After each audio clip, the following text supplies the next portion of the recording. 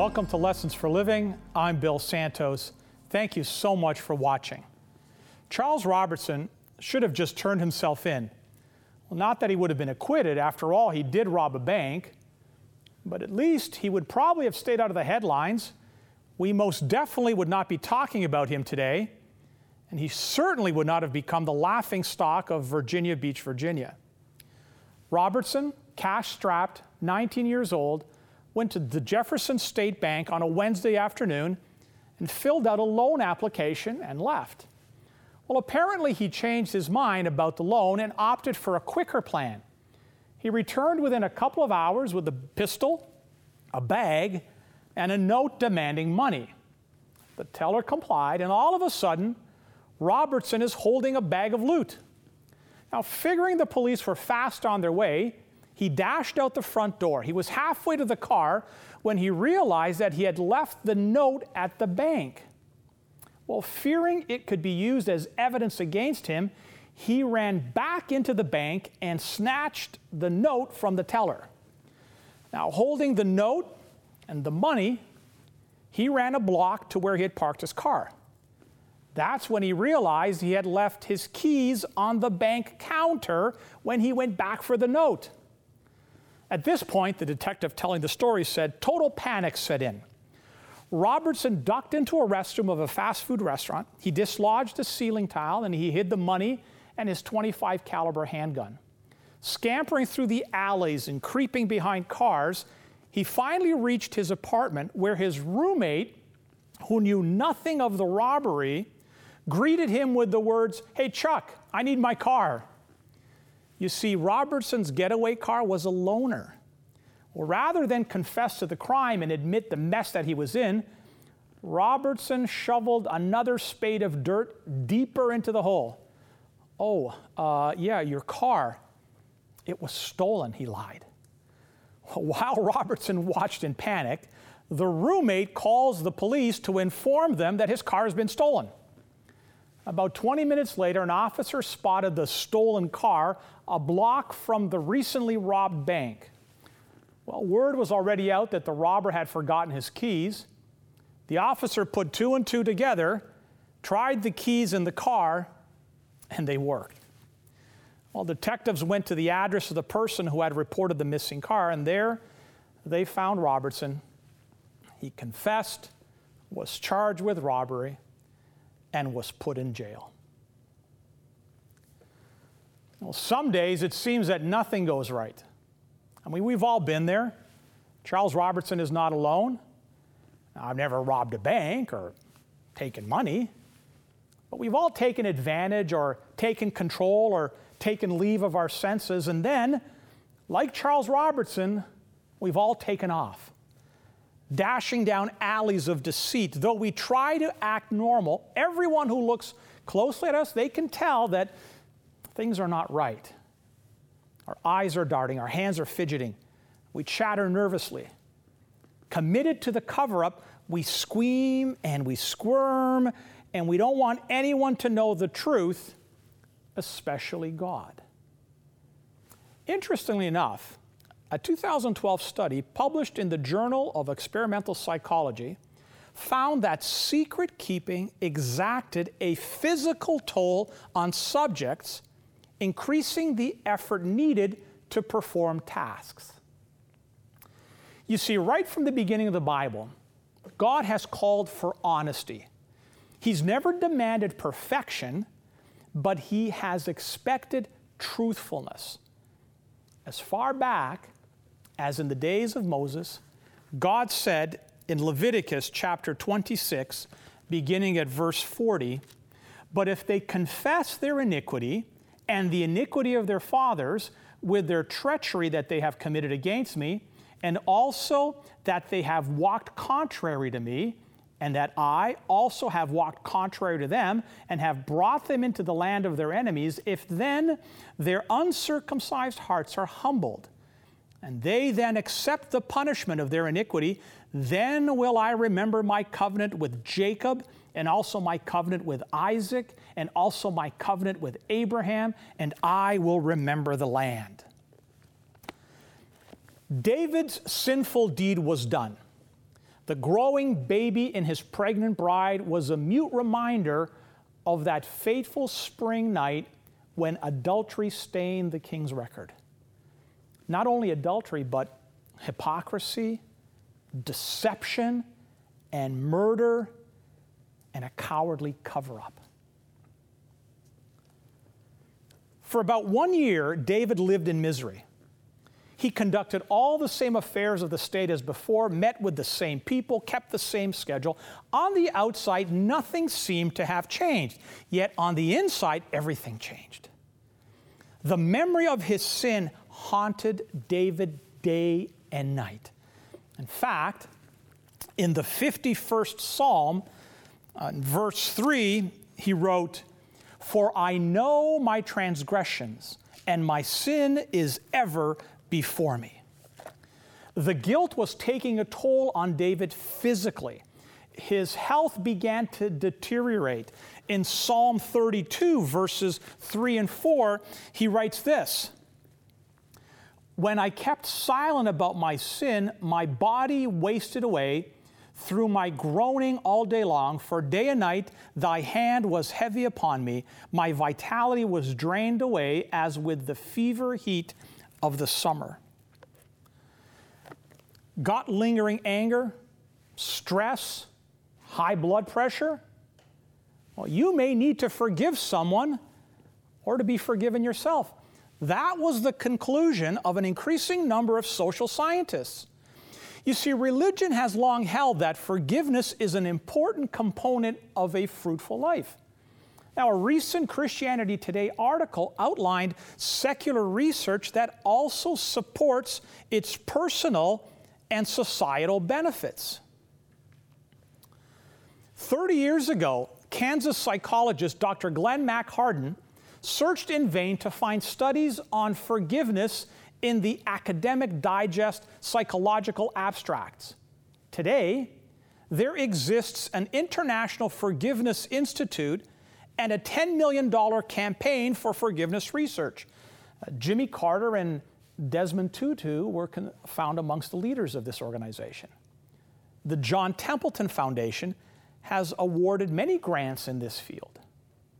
Hardin says on forgiveness, it releases the offender from prolonged anger, rage, and stress that have been linked to physiological problems such as cardiovascular diseases, high blood pressure, hypertension, cancer, and other psychosomatic illnesses.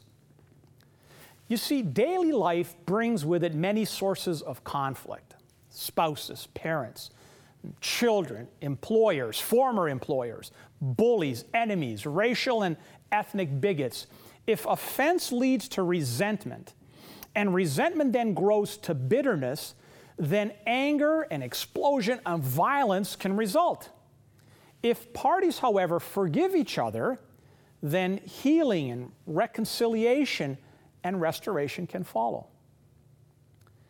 In the popular ABC television series Revenge, Emily Thorne comes to the Hamptons renting a house next to the Grayson family to enjoy a bright summer. However, it's revealed that Emily has been to the Hamptons before as a little girl. In reality, Emily is actually Amanda Clark, whose father was framed for a crime he did not commit and sent to prison for life.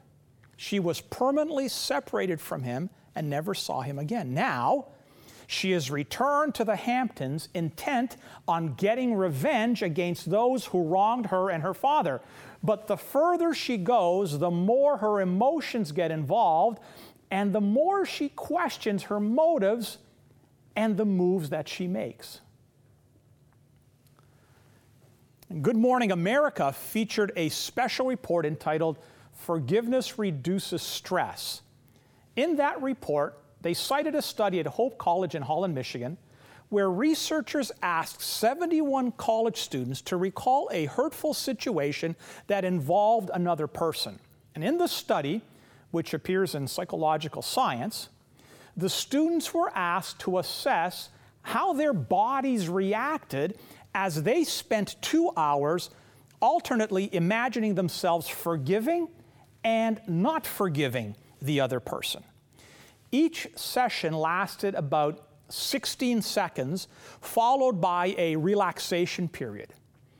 Now, during the unforgiveness sessions, they replayed the events in their minds, remembering how unfair it was of that person to hurt them, and how they would like them to feel about it, and how they would feel if they harbored a grudge. The students' heart rates jumped from a baseline of 1.75 beats every 4 seconds to nearly 3 beats during the rehearsal sessions. The beats rose 2.6 when they harbored grudges. Similarly, blood pressure also rose in that 4-second period when the students either rehearsed the hurtful experience or harbored grudges. But when the students chose to empathize with the person who hurt them and focus on their human qualities, their heart rate fell an average of half a beat every 4 seconds. Now, in David's situation, despite the suffering he was going through physically and emotionally, he refused to confess his sin until something happened. In 2 Samuel, in the 12th chapter, God penetrated David's defenses through a bold confrontation of the prophet Nathan. God waited until just the right time after Bathsheba's baby had been born, and David's suffering had softened his heart some. The prophet Nathan, a wise man, he didn't charge in with accusations. God wanted David restored and not shot down. So Nathan comes with a story, a parable that God had given him to touch David's heart. 2 Samuel chapter 12, beginning at verse 1. The Lord sent Nathan to David, and he came to him and said, "There were 2 men in one city, the one rich, the other poor. The rich man had a great many flocks and herds, but the poor man had except one little ewe lamb, which he bought and nourished, and it grew up together with him and his children. It would eat of his bread and drink of his cup and lie in his bosom, and was like a daughter to him. Now a traveler came to the rich man, and he was unwilling to take from his own flock or his own herd to prepare for the wayfarer who had come to him. Rather, he took the poor man's ewe lamb and prepared it for the man who had come to him." Well, the story hit home for David, you see, for he too had been a poor shepherd who loved his sheep. It also unleashed emotions that he had bound and gagged in his efforts to live with his guilt. Nathan knew that the parable had worked when in verses 5 and 6, David explodes with rage. Then David's anger burned greatly against the man, and he said to Nathan, "As the Lord lives, surely the man who has done this deserves to die, and he must make restitution for the lamb fourfold, because he did this thing and had no compassion." Now, the standard for restitution had been established there in Exodus 22. 5 oxen for every ox killed, and 4 sheep for each sheep. David felt that this punishment was still too lenient for the rich man. His cold indifference, the fact that he had so many lambs to choose from and took the only one belonging to the poor man, for this David felt that that rich man should die. Nathan quickly replied with words that penetrated David's heart like a sharp-edged sword. "You are the man."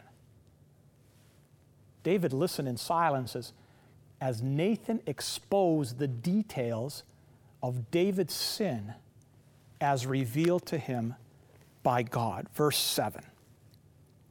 Nathan then said to David, "You are the man. Thus says the Lord God of Israel, it is I who anointed you king over Israel. It is I who delivered you from the hand of Saul. I also gave you your master's house and your master's wives into your care. And I gave you the house of Israel and Judah. If that had been too little, I would have added to you many more things like these.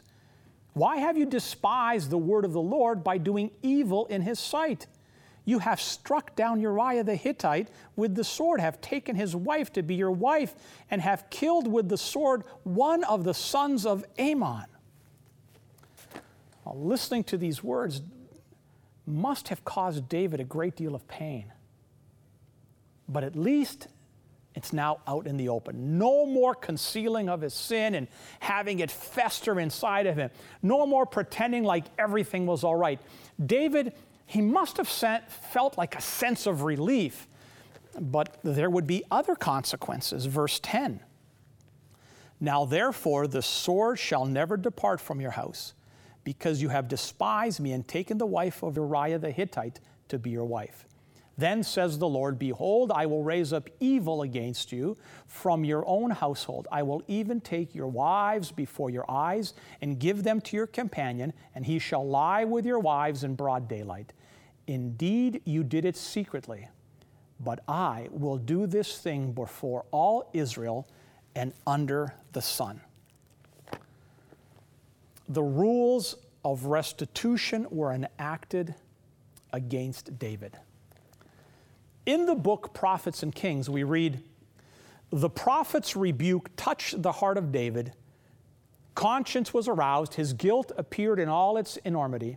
His soul was bowed in penitence before God. With trembling lips, he said, I have sinned against the Lord. All wrong done to others reaches back from the injured one to God. David had committed a grievous sin toward both Uriah and Bathsheba, and he keenly felt this. But infinitely greater was his sin against God.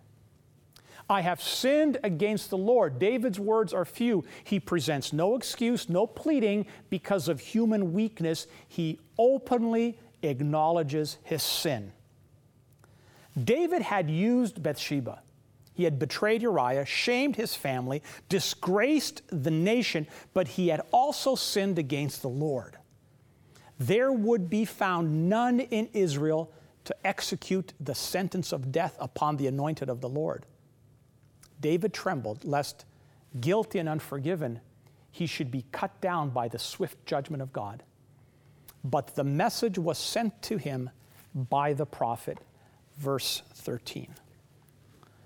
And Nathan said to David, the Lord also has taken away your sins. You shall not die. Yet, God's justice must be maintained.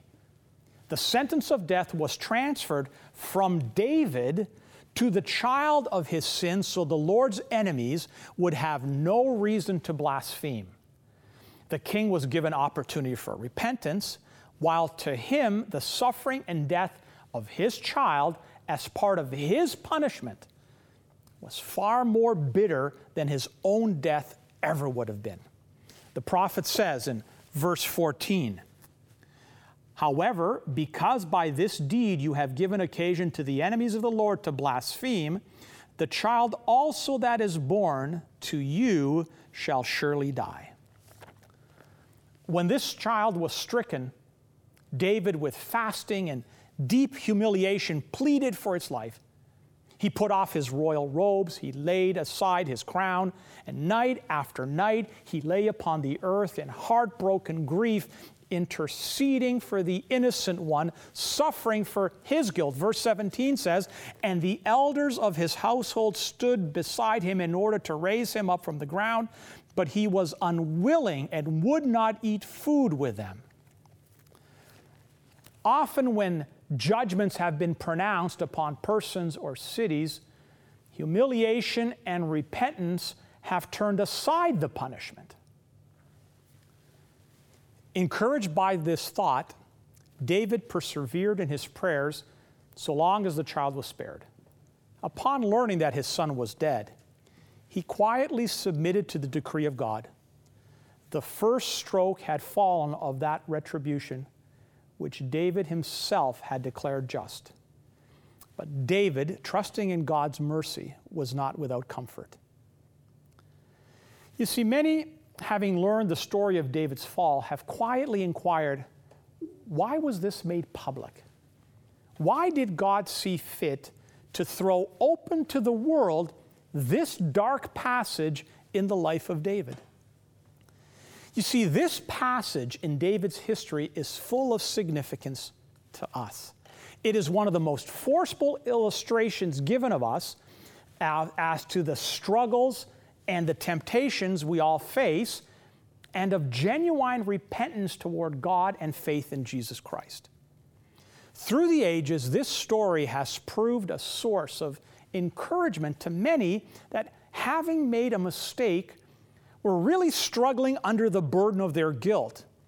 Thousands who have slipped when on the verge of despair have remembered how David's sincere repentance and confession were accepted by God, notwithstanding the fact that he suffered for his transgression.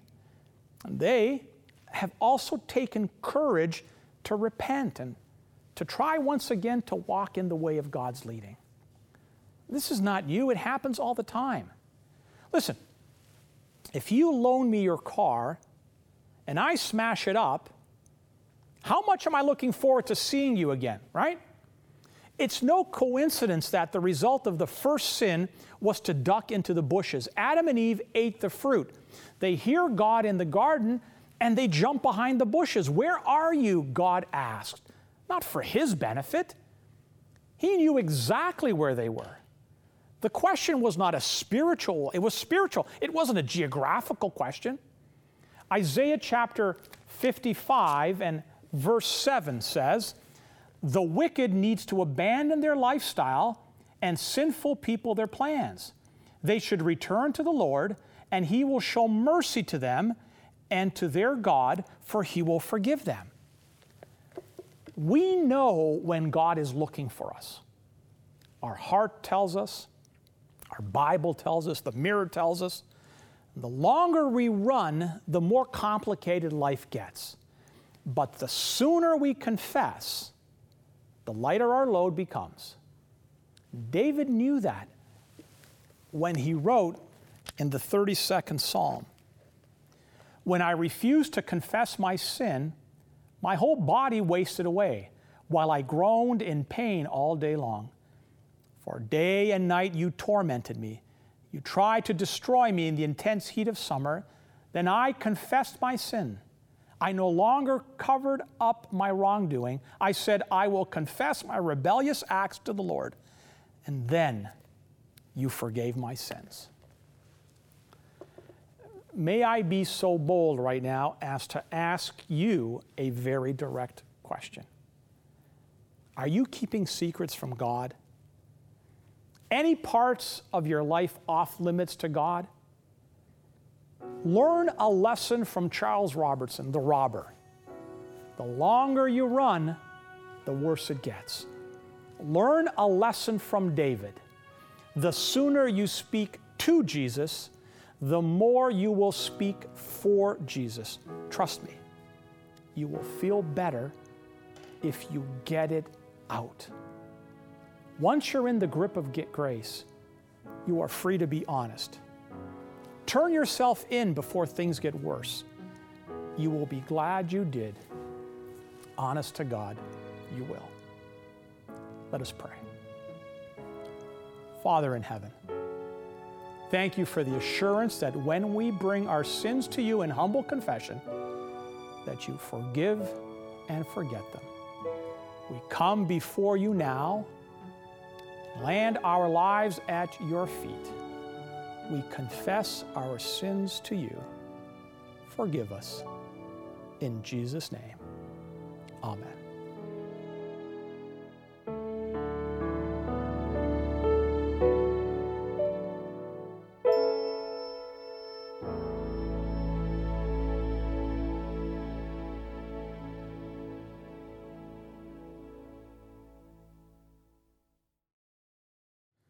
We have a special offer for our viewers today. For those especially that are interested in learning more about God's Word, we are offering a free Bible study course. The Bible studies can be done online or they can be done by correspondence. There's no obligation whatsoever on your part, no charge. Here's the information you need to begin your course right now. To receive today's free offer, you can log on to the Lessons for Living television website, www.l4ltv.com.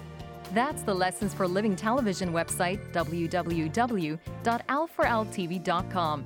There you will find information on how to order today's offer. You can also write us at Post Office Box 27030, Simcoe Conlin Post Office, Oshawa, Ontario, L1G 083. And we would be happy to send the offer out to you. That's Post Office Box 27030, Simcoe Conlin Post Office, Oshawa, Ontario, L1G 083. If you live in Canada, this offer will be sent out to you free and postage paid. For viewers living outside of Canada, shipping charges will apply. If you wish, you can order this offer by calling our 1-800 number and speaking with one of our volunteers at 1-800-972-0337. 1-800-972-0337. Operators are standing by now. While on our website, you can leave a prayer request, and if impressed to do so, donate to help keep this ministry on the air. Thank you for your support. Well, we've come to the end of another program. I want to thank you for joining us. I want to remind you before we go of a couple of things. Our website, l4ltv.com. On the website, you can watch any of the previous programs. You can request the Bible studies. I hope you take advantage of the Bible studies we're offering. Those can be done, like I said, by correspondence. They can be done online. We can even start a small Bible study group if you're interested. You can contact us via the website, or if you prefer to speak to one of our volunteers, you dial the 1-800 number. I just ask that you be patient because there may be other folks calling at the same time. So just hang in there, and one of our volunteers will get to you, and all they need from you is your name, your address, your email address. No obligation whatsoever on your part. We're not going to ask you to pay for anything. If you want to share with them a prayer request, you can do that also. We have prayer warriors all around the country that will pray for you. Remember to visit our Facebook page, like us on Facebook, and if you want to follow me on Twitter, at Santos_Bill. We hope you're enjoying these programs. They are made available through the generosity of many people that have contributed. If ever you feel so moved by the Holy Spirit to also contribute to allow these programs to stay on the air, you can contact us through the website and just let us know, listen, I'd like to help. And we'll get back to you as to how we can do that. Well, our prayer is that we will have the opportunity to be back again with you real soon. And I hope you will be there also. May God bless you, and we'll see you back here real soon.